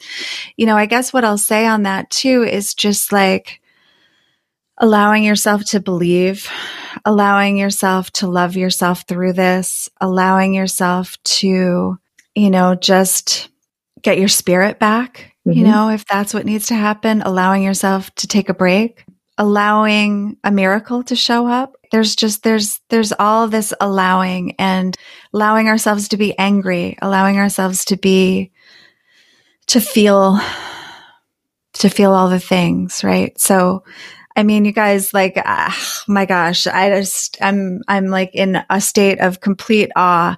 I had no idea how intricate this tapestry is and how many intersecting stories and how much everybody had to go through, in order to make this story possible, right? It's like what an incredible journey. And for some levity, I like to tell Peter, we've just really set the kids up great because Blake and Edgar are going to be like in the icebreaker activity at the new job. And they're going to be like, Edgar's going to be like, I have 5 siblings. I've never met them. And they all live separately from me. Mm-hmm. And people are going to be like, what the hell is he talking about? Yes. Edgar, what are you talking about? And then the story. I mean, it's great. Yeah. It's great. Oh my gosh. Well, if there was ever a statement for more to be revealed, this would be it. We'll see you at the pavilion. Right. So I want to just, the pavilion. Yeah. Well, and I want to thank you both. Just thank you for everything. Like, thank you for this story. Thank you for everything that you went through. Thank you for gracing us with this incredible opportunity to be with both of you, for you both to kind of get a chance to be with each other for the first time on the show. Like, how cool is that? Thank you for saying yes, Emma, because originally I was just going to be with Monica on this podcast talking about it, but I'm so thrilled you joined us. Yeah, absolutely. Yeah. And so I don't know if there's anything else that you ladies want to say, or if you feel complete. I am complete. Yeah, I'm complete. Yeah. Well, okay. So there's so many resources that I'll be sure to put in the show notes, and including if you want to follow Liz, if you want to know more, I'll have links, whatever Emma wants to share, all in the show notes. And until next time, more to be revealed. We hope you enjoyed this episode. For more information, please visit us at jointherevelation.com and be sure to download our free gift, subscribe to our mailing list, or leave us a review on iTunes. We thank you for your generous listening. And as always, more to be revealed.